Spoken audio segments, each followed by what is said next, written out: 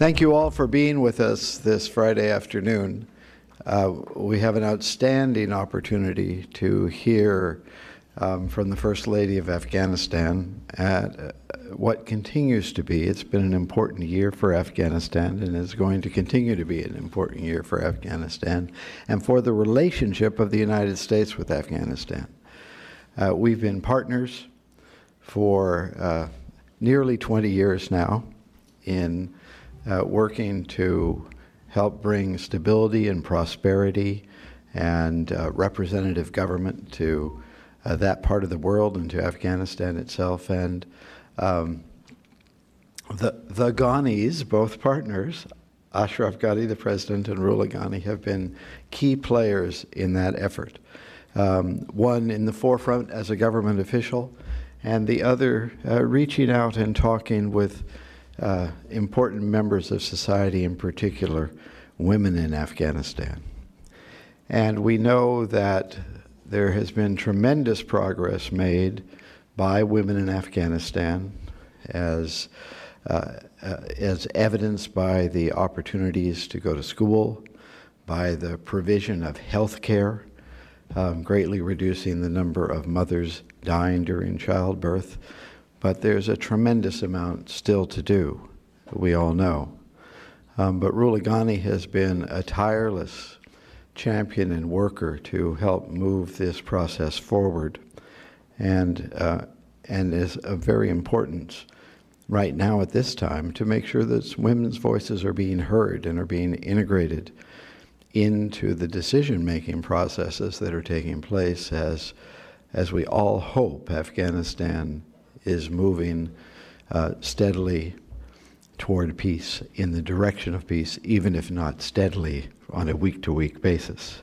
But that is the direction we all hope that Afghanistan will be moving. And so we're very, very fortunate to have the opportunity to have the First Lady of Afghanistan here to share insights into the work she's been doing for the last 5 years now, and where we hope to go in the months ahead. So please let me introduce and welcome Rula Ghani, First Lady of Afghanistan, to be with us.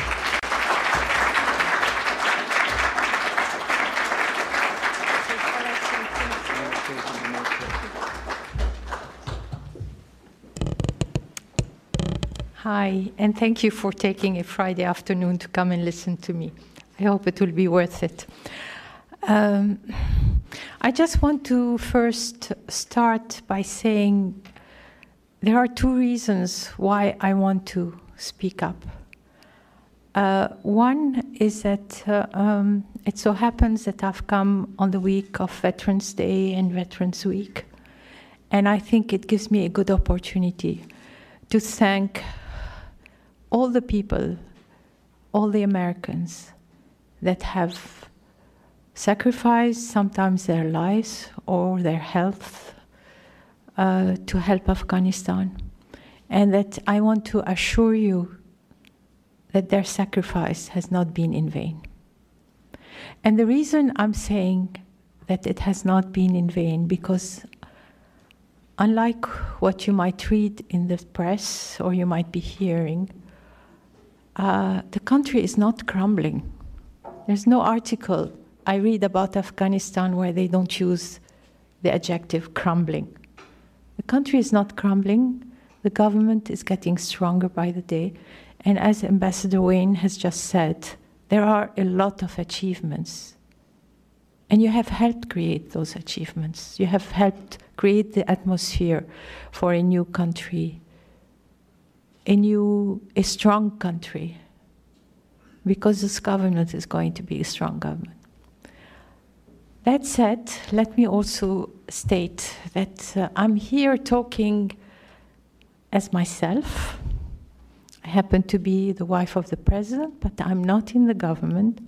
So what you'll hear is not the official line, but what you'll hear is what I hear from the people that come and see me. You know, I have a little office, and because I don't move a lot, I have an open door policy. And people have taken the habit of coming and seeing me. I usually see groups of people, not too many individuals because I don't deal with individual problems like I need to have an operation or I need a job or, you know, these kind of things. I cannot, we are almost 36 million of people. I cannot attend to every Afghan, but I can attend to groups, and I love listening to people.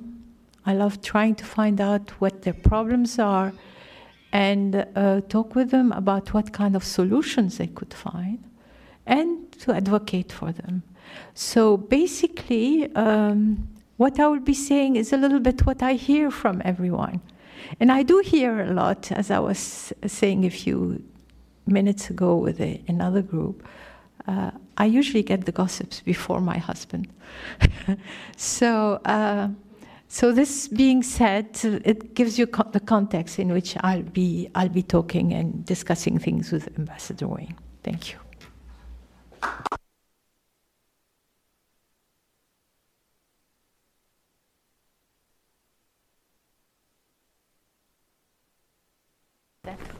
Okay, good. Okay, is this working? Everybody can hear? Well, why don't we start off where you ended up? It's been 5 years now that you've had that little office listening to people. Mm-hmm. What changes have you observed during that period of time? How has the dialogue evolved with the Afghans that come in to talk to you? The changes are enormous. I mean, the changes, the intangible, are incredible. People are so much more vocal, so much more articulate, so much more creative, thinking about what they can do and what not, they can start. In the beginning, it was, you know, the people were somewhat timid and trying to figure out what is this new person that's coming and opening the doors of the palace. Before that, the palace was not open to the public. And so the difference is I find a greater vitality among the people. And I find that they have been encouraged to speak up. And, well, we'll go into details as you ask the questions. All right. Well, in fact, over the past 2 years, it's been clear that Afghans on all parts of the political spectrum long for peace. Yes. And you have, as part of your dialogue and part of your effort, have been encouraging women to discuss these issues, to form their own thinking and then to share those thoughts. Could you talk a little bit about that process and what you've heard from women and how you've seen their willingness to participate evolve? Mm-hmm.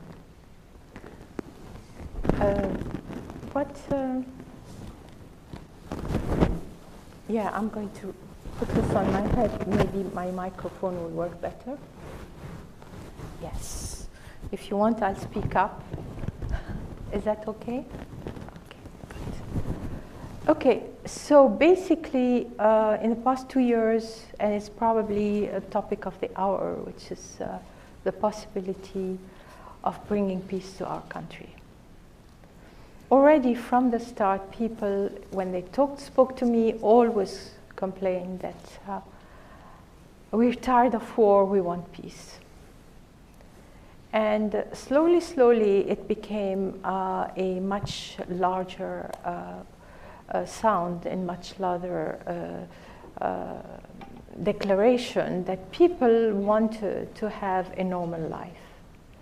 And women in particular, because women take care of the house, take care of the children, they would say, I worry every morning when my children go to school, are they going to come back or will there be a bomb on the way? So once in February 2018, President Ghani announced that he was ready to start negotiation with the Taliban. Everybody was so happy. Everybody said, okay, we're going finally to have peace. But we all know peace takes time. And we have been talking about it. I'm sure the government has had pre-negotiations trying to prepare the ground. And, but what has happened is that people started embracing it and starting to talk about it as if it's something that is going to happen for sure. And you know, we had a very successful ceasefire for 3 days. Right after that declaration, it was Eid. It's one of the religious festivals. And my husband said, we'll have a ceasefire for, yes, he made a declaration that we'll have a ceasefire for a week. And the Taliban said, okay, we'll do it for 3 days, because the Eid generally is 3 to 4 days. And it was incredible. Young Talibans came to the urban centers. They left their arms at the entrance and were able to go freely to see people. People embraced them, welcomed them. They were surprised. And because it was a religious festival, the mosques were open. There were people praying. They went into the mosque. They found out that, well, this is the same kind of prayers we're doing. It's the same thing. So it was really a very important experience for them. And actually, a few of the younger ones decided, okay, let me find a different job than being a Talib. And maybe this is why, ever since that very successful ceasefire, whenever the government asks, let's do a ceasefire, or whenever even at the Doha talks, they were asked, can you do a ceasefire? And they say, no, no ceasefire. It shows their insecurity. They're worried that if ever a ceasefire happens, a lot of their combatants will leave. Anyway, so to make a long story very short, so the government was engaged into pre-negotiation. And then I think in December of 2018, we woke up to Mr. Trump tweeting that all troops need to be removed from Afghanistan, which is something that's logical. They've been there for 18 years, and it is time that they should be moved. And the answer of the government was to send a letter saying, okay, we do have this treaty between us, and which is called the BSA, Bilateral Security Agreement. Let's discuss it within the treaty, and let's do it gradually so that we don't have, we can adapt to the transition. Unfortunately, and I'm not privy, I'm not the government, so I don't know exactly what happened, but I know that sometime in March, we found out that America is talking to the Taliban in Doha. And we were not told beforehand, and the envoy who shuttled between Doha and then to Kabul to supposedly tell us what he was doing, never, I mean, he would talk, but he would never give a written report. It was never clear what he was discussing. So we've had this since March, and you know, it eventually did not come to fruition when President Trump decided that that was it. He did not want to have those talks anymore. I think it was in September that he said that. Anyway, but the reason I'm mentioning that is that the Doha talks brought a lot of anxiety to the Afghans because they were not told what was happening. And the ones that were the most perturbed about it were the women, because it's very clear that the Taliban have a very particular way of looking at women and of saying what is their place in society. That's very different from what the women now enjoy in Afghanistan of today. And so the women really were very vocal, and you must have seen that in the media, in either making declaration or being in the round tables or being writing op-eds or reaching out to, they may have reached out to some of you because they reached out to their sisters all over the world. And from that started a discussion. What is it that we can negotiate?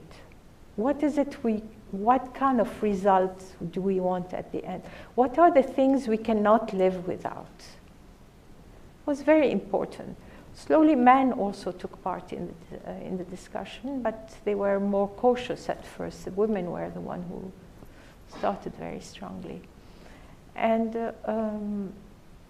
there have been a flurry of discussions, of events, conferences from civil society, from embassies, from international aid agencies. A week doesn't go by that there is somewhere some big discussion about what is peace, how should we bring it about, and what are our red lines.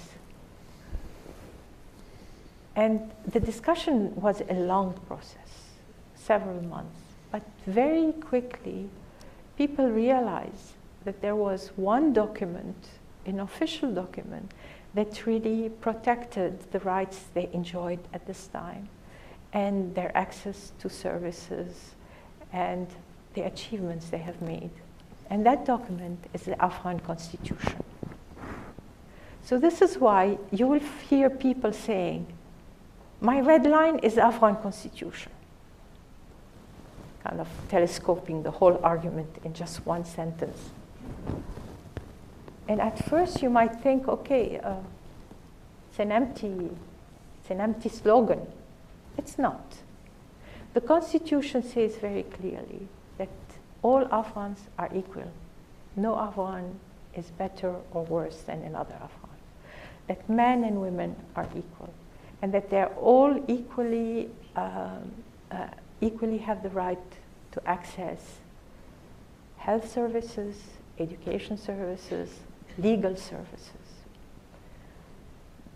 Another point that for me was extremely interesting is that in the Constitution, there is also the kind of economy we're having.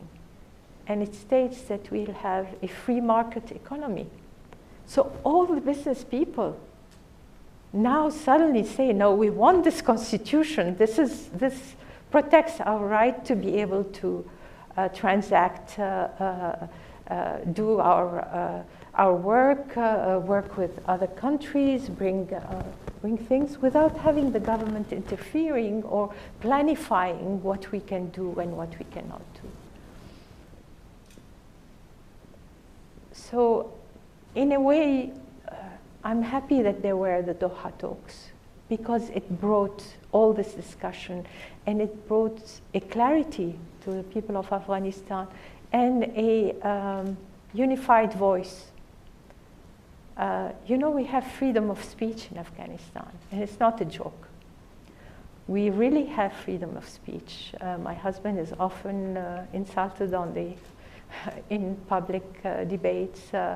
I sometimes suffer some criticism, but we can take it because we're comfortable with what we're doing. We don't, everybody has their own opinion. The result of the freedom of speech is that in the month of August, well, we were celebrating our 100th anniversary of independence from the British. There were a lot of programs on TV, historical programs, debates, and everybody was watching TV, and I was watching too. And I had the chance to see two different debates in which one member of the panel was a Talib. And I had the chance to hear in their own words what they were saying. And unfortunately, they have not changed their mind about women.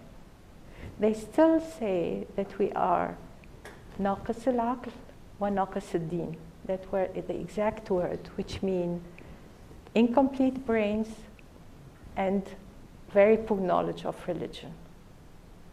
So we're very clear about this. They tell us, oh, the Taliban have changed, you know, are respectful for the women. In some of the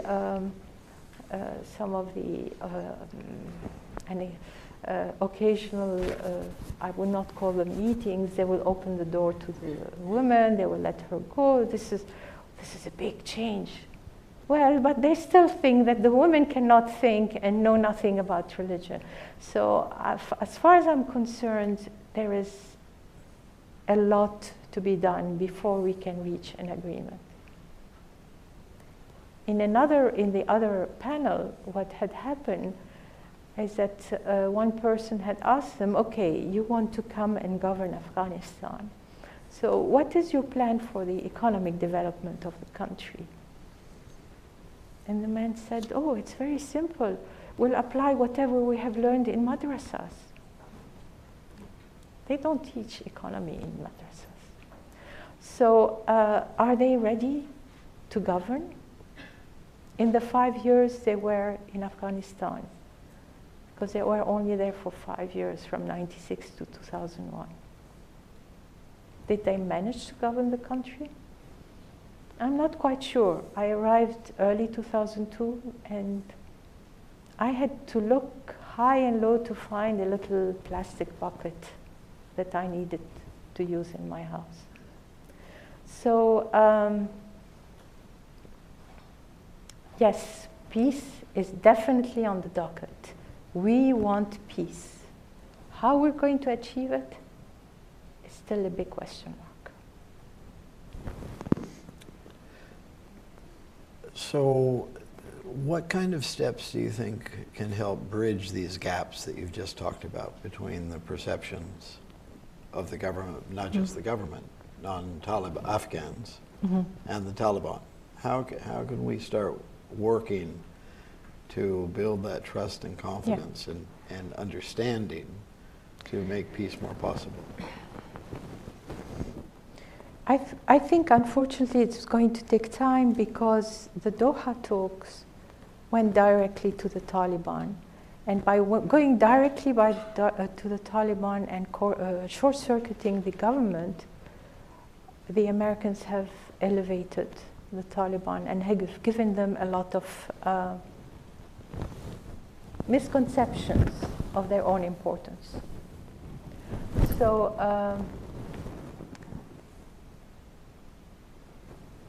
the essential thing is that Afghan Taliban are Afghans. We have a country that's called Afghanistan, and as Afghans, they should have the right to be there and to live there if so they wish. But they should come as Afghans. Can they come as Taliban? This is where the question gets to be a little more complicated, because they want to have an Emirates, an Islamic Emirate. And we have worked hard the past 18 years to create an Islamic Republic. And the difference between the two is that the Emirate means that you'll have a few at the top that are deciding what everybody else has to do. Whereas the Republic and the way it is being implemented and understood in Afghanistan is a place where everybody is a citizen. And as a citizen, they have a right to speak, the right to voice their opinion, and they have also a responsibility towards the country to make something out of this country. And I feel that the Afghan people have understood that.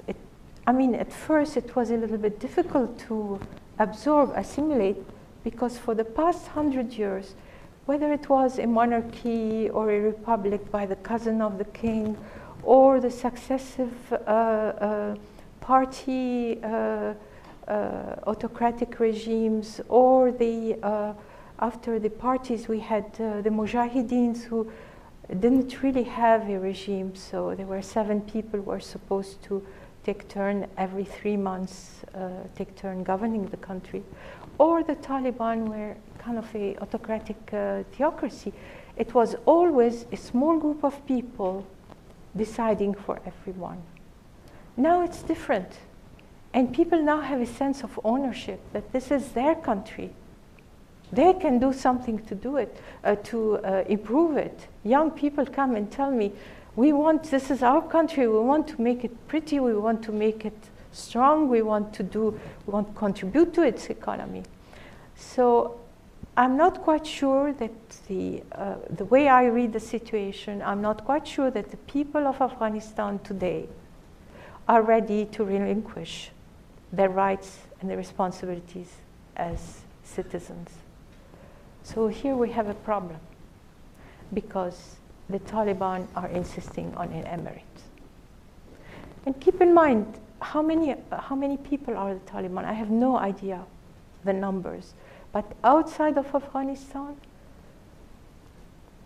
maybe 60,000. And inside of Afghanistan, we have almost 36 million people. So is it logical that 60,000 come and impose their way of thinking on such a larger number of people? This is why I say it's going to take time. I understand. So in that connection, what's your perception of the security situation? Since there has been a lot of fighting, there have been too many civilian casualties in general, too many innocent people being killed, unfortunately. The Taliban, of course, seem at times to boast about their military prowess. But what's your perspective from where you sit? Again, here I have a little bit of a beef with the media, because whenever you read an article on Afghanistan, they always say, oh, the Taliban control half of the country, they control 2/3 of the country, the government is not in control.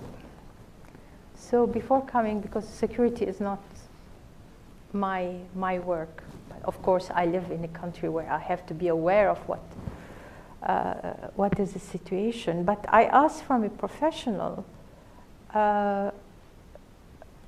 where are the Taliban in control? What part of Afghanistan the Taliban are in control of? And the answer was, of the 364 districts, we have 34 provinces that are divided in 364 districts. The Taliban fully control 12 districts. That doesn't mean they are in control of half the country or 2/3 of the country. The other thing, the Taliban are Afghans. So they're free to go and come. They're free to go in every corner of the country. And their modus operandi, the way they operate, is hit and run, or suicide bombing. So yes, they can create havoc in all of Afghanistan. They're not in control of it. So my perception of the security is that eventually, with the government becoming more and more organized, with especially the ministries of the security ministry, which is Ministry of Interior, Ministry of Defense, and the NDS, the intelligence, are going to slowly be able to take care of all this unrestness and restlessness, and they are going to be able to reduce the ability of the Taliban to hit and run and to create havoc in Afghanistan. I don't know if it was really very much talked about in the news. In Badakhshan, they have already cleaned that province that was a haven for the Taliban. And recently, as I was leaving for coming here, it was the turn of Nangarhar, where Jalalabad is, where not only the Taliban, but also Daesh has been kicked out from the places. They had bases and things of the sort. So I know you're going to tell me probably they will come back. It's possible that they will be back and forth. But still, they're no longer secure. These areas are no longer secure for them. So I'm hopeful. I'm hopeful, but again, it will take a long time. Thank you very much. Should we invite some questions from those who are here? Let's make sure our colleagues have microphones. All right, why don't we start up here in the front? Thank you very much. Thank you so much. My name is Nazira Azim Karimi. I'm an independent Afghan journalist. Welcome back. Assalamu alaikum. Assalamu alaikum. May I ask my question in Dari, please? I'll translate. Okay. I know, because I'm live in my friend in Facebook, they keep asking questions. One question regarding current situation, lack of security in Afghanistan, as you know. Mother lost 2 kids. Yes. 12 years old and 10 years old, sister and brother. As a mother, I know you feel sad about that. Do you have any message for their mothers? And also, a recent report was very negative regarding Afghanistan. Do you have any comment about it? Okay. Thank you. Thank you. First of all, for the mother, I want to present my condolences. Tasalimit. Madaras, it's the worst thing is for a mother to lose her children. As far as cigar is concerned, I think it's good to have cigar being always attentive to whether there is corruption or not in Afghanistan, because there is no doubt that there has been a period where there was a lot of corruption, and we're trying to attend to it. So, but sometimes cigars' mandate is to make sure that it is the American institution are not dispersing money in the wrong way, and that is something totally acceptable. But I know nothing about what people do or don't do, and I'm sure that there are people who are annoyed with that, because they probably stopped them from doing some of their schemes. You're welcome. Can we go right over here, gentlemen? Then we'll come over on this side. Thank you so much, and Assalamu alaikum. Assalamu alaikum. My name is Abdul Bari. I'm graduate student and also director of Afghan US NGO here. So my question is regarding the woman involvement in the peace process. Unfortunately, so far in the dialogues and discussion that we had, women were excluded. We had just few women in the dialogues in Doha, Qatar, and also in Moscow.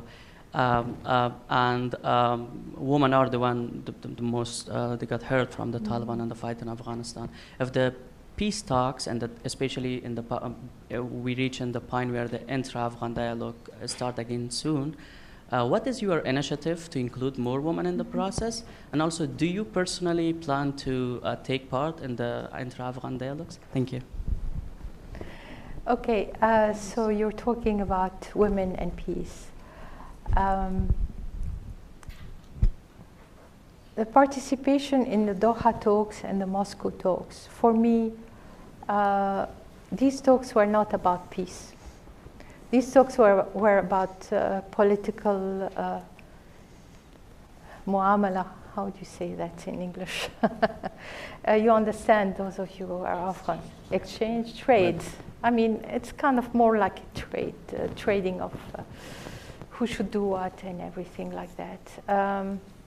And yes, the women were not many, and but still, it's not. This is why I don't give much importance neither to the Doha talks nor to the Moscow talks, because they don't involve the population of Afghanistan. It's the people of Afghanistan who have to accept whatever conditions for peace we arrive at with the Taliban. Because if ever it doesn't happen like that, within 2 months, within 3 months, whatever negotiation, whatever peace document we arrive at without people's participation will be completely nullified. So it's not only the women, it's the people of Afghanistan, men and women, who have to be part of the discussion. And this is why I'm very happy to say that in the past few months we have had ongoing discussions. And we have had a lot of back and forth, and we have had all sorts of opinions. So I feel that the people of Afghanistan have really matured when it comes to peace and know exactly what they want. Now, you mentioned intra-Afghan talks. I would prefer much better to say Afghan-led and Afghan-owned talks. Intra-Afghan does not mean anything. It means that you bring 2 Afghans and you let them talk to each other. We don't need people to bring us. We know how to do it. And in the Afghan-led, Afghan-owned discussions, there will be, the government will be leading it, because the government is the one who's waging the war. So they are the ones who have to lead it. But the government is committed to have the people at the table. We have already had many meetings. Through my office, we already have made a consultation in 34 provinces. We went and talked with the women. We asked them, what is peace for you? What are the obstacles for peace? How do you think we can reach peace? So we have listened to 15,000 women, what they have said. And we have, at the end of it, it's not just my office. It's my office, women from the High Peace Council, women from the Ministry of Women's Affairs, and women from the Ministry of Information and Culture. And AWN, Afghan Women Network, that's a civil society. It's a very large group of NGOs. We have made that effort. We have gone and spoken to the women, because it's easier to go to the people than have them come to you. And we have listened to them, and we have collected what they have said, and we have put it together. They made different declarations. We finally arrived at the unified declaration, and we had on February 28, 2019, just before the Doha talks started, we had a final gathering in Kabul, in the Loyjerga building. There were about 3,000 women that were there. 700 of them were women from the provinces that we had visited and had talked. So we brought 700 women from the provinces, and the day before, these 700 women with 100 women from Kabul sat down, read the declaration, discussed it, made amendments article by article. They even added one article. And then they signed it.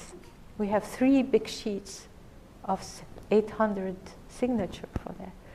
This declaration, if ever we have the Afghan-led, Afghan-owned, this declaration will be in the hand of every person at that table, whether they're men or women, and they will have to abide by it. So if you read the media, you seem to think that, okay, there is these poor Afghans, they're not able to do peace, we need to help them. We have not waited for them to come and help. And I have my doubts that it was peace that was being discussed. Basically, they say what was discussed was the withdrawal of troops. They should discuss it with the government, because they're withdrawing from our country. Anyway, we'll see. Thank you. Thank you very much. My name is Paolo von Schirach. I'm the president of the Global Policy Institute and professor at Bay Atlantic University. Incidentally, we have many students from Afghanistan at our university. I'm very pleased to say they're good students and they're doing great. My question to you, madam, is assuming the best scenario that you said peace is possible and achievable, there is obviously the huge problem of economic development in Afghanistan. And of course, a very young population, many people, many young people, and of course, many women, as you pointed out, who want to be integrated, sooner rather than later in the workforce. What do you see as the most obvious next steps, assuming that things go well on the peace front, as we all would like to see, in terms of encouraging economic development? In other words, what sectors do you think are the most promising? In particular, as we're here in Washington and you're talking to Americans, what would you like Americans to do in terms of providing incentives, capital, know-how, infrastructure, whatever may be the needs of the country? So what do you see the best road for a faster economic development? Thank you. Thank you very much. We are already engaged on that road. We have, I have less detailed information on this because this is not what I do every day.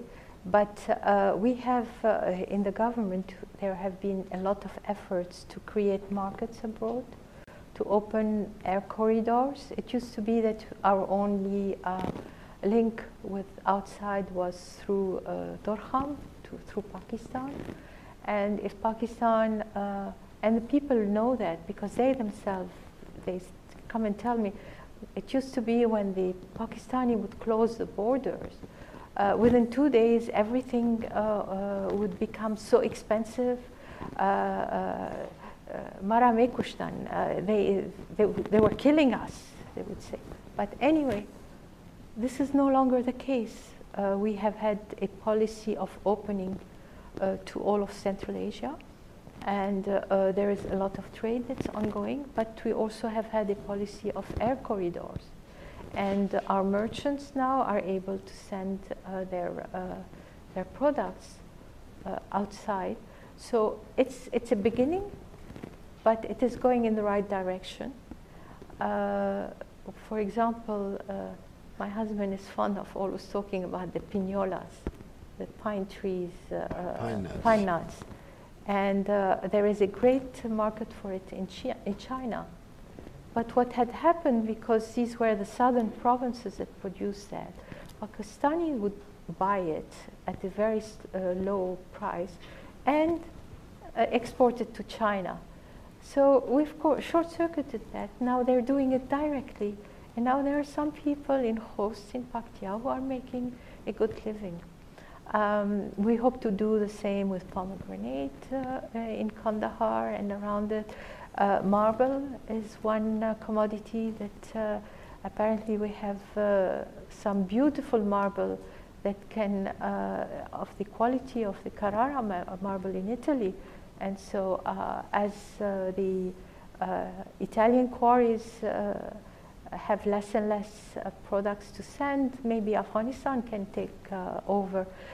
We have a lot of things, and people are thinking through these things, so see the possibilities. It's not, the government just opens the doors, and then you have to remember that we have always been a country where merchants and traders were very active. We had the Silk Road, we had a lot of exchange. You know also that the concept of the check, writing checks, which is no longer that much a thing here in America. When I come, I never write a check, it's always a credit card. But the check, the concept of check started in that area of the world. So it shows you that exchange and trade routes and things are in the blood of Afghanistan and Afghans. So that part of it is ongoing. I think there is going to be a very strong effort for food security. So agriculture is going to become much stronger. And agriculture is a place where women are very active. And we already have, through the Ministry of Agriculture, a Department of Home Economy, I think it was Iqtisadi Family or whatever, something, family economy, that addresses the women that are working in agriculture. So this is one thing. I know there are young people who are doing design. I've met with some people who are doing cartoons. We have filmmakers. We have people who are opening restaurants, opening ice cream parlors, cupcakes parlor, whatever. I mean, we have yoga places.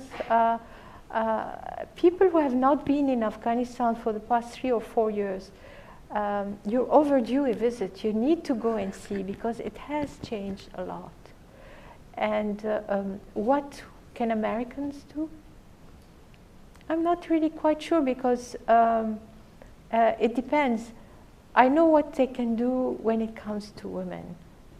They need to help provide better professional skills for the women. Women need training. It's good for them to be able to get jobs. It's good if they can get good at one thing, one trade or one profession. This is how they'll earn respect, and they'll earn a very important space in society. But if they only know how to read and write and do a few sadirat or waridat, which is just kind of import-export. This is not import-exports. Sadirat waridat is in bureaucracy, where you receive letters and you send letters. Correspondence, yes, it's probably correspondence. That's not enough. That's not going to give them a place in society.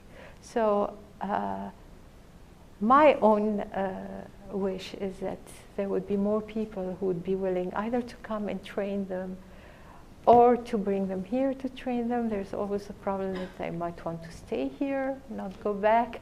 So maybe train them in Afghanistan. Yes, there is insecurity, but we all live there. We're still alive. Okay, 2 questions over here. Start with the young lady first. Thank you. I'm Mahtab Farid with 670 AM Radio, and I proudly serve with Ambassador Wayne. First Lady Ghani, I don't want to ask about security. I want to ask about First Lady. You have inspired a lot of young women, because before Taliban were there, they couldn't even stand next to their husband, or their voice couldn't be heard. And now you're everywhere. You're standing and you're walking in front of your husband. So how did you manage to do that?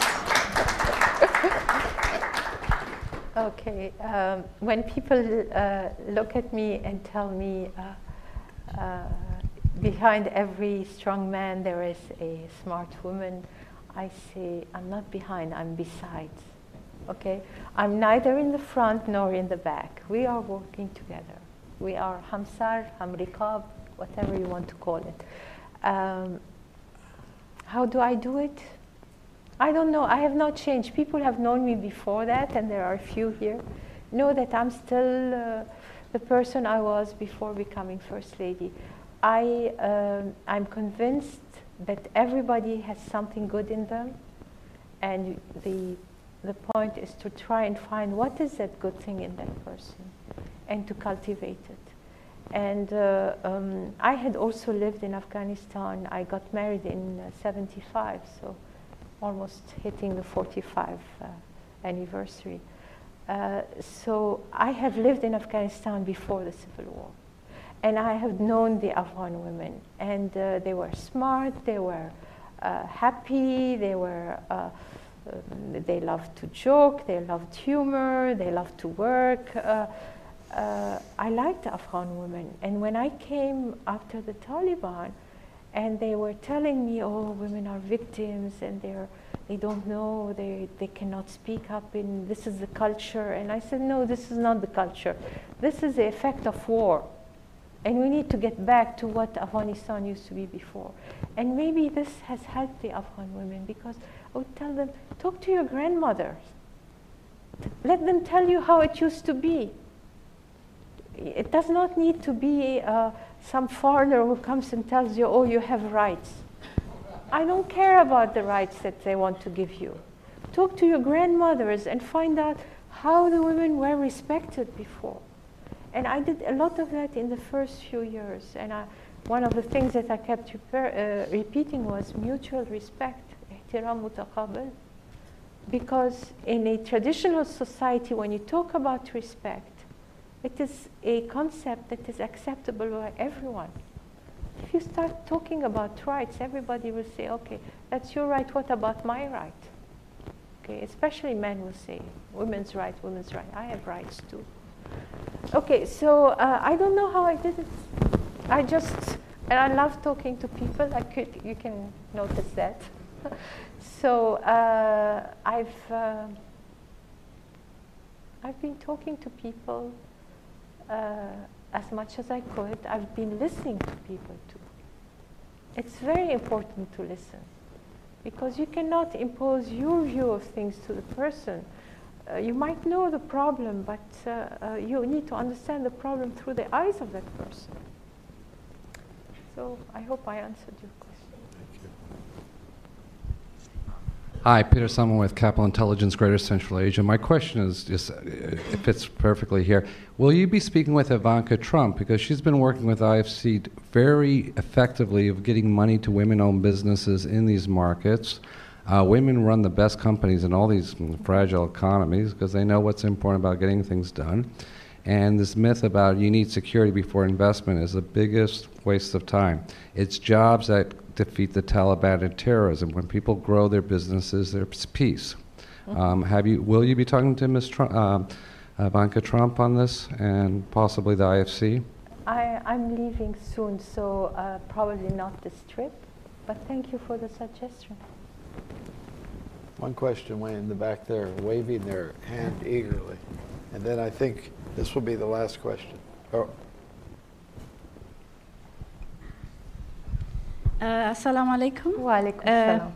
I'm Khalida Nawabi, one of the students in Washington, D.C. Law School. I have my question regarding the peace talks that happened in Doha. Actually, Afghanistan government or the people are not let that participation that Afghan government have done because they keep Afghanistan at the backstep and making other countries like Pakistan or other related neighbors to be a part important than Afghanistan. So my question is that, so you're working with the president, of course, very close. What is the next step for the peace talk, especially that Afghan ideas and opinion regarding peace should be at the front, not behind the neighbors, and their point of view should be on the second opinion, not on the first. So my question would be, what's your plan for the next peace talk? And I will just make addition to the comments that Afghanistan has been always women participation. Our presidents in a monarchy and in all history, we had all the women working together, the president or whatever. But this Taliban period had made this short and make the people not to be a part of that. And I don't know, this minority group have affected our whole life that we should get rid of them soon. As a peace talk or whatsoever. I know they are a part of Afghanistan, but majority is a part of our neighbor countries, not Afghanistan. Thank you.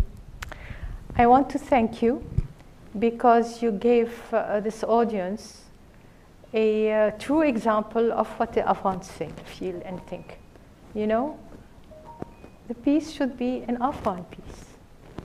And I agree with you. I don't know what is going to come next. I work closely with my husband, but somewhat independently. I do my bits. I listen to women, I listen to young people and all this.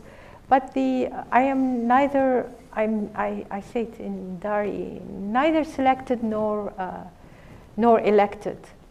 Na muntakhab, na muntasab. So I don't have the capacity or the prerogative. I don't have the prerogative to be involved in the details of government. Okay?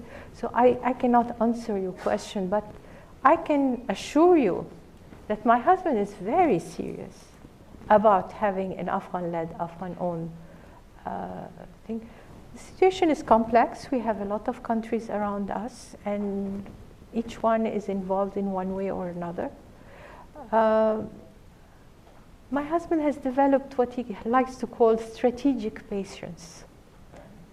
And eventually, he will get his way. And we just, but as I said, you know, I don't even call the Doha talk peace talks. But we got something out of it. We got people discussing. We got people talking to each other. We got people to become unified on their position. It was a great achievement. So we need to, like this, take everything that comes to us, kind of turn it to our advantage. Thank you. Thank you. Thank you very much for this opportunity. Thank you so much to for having me. explore with you this process.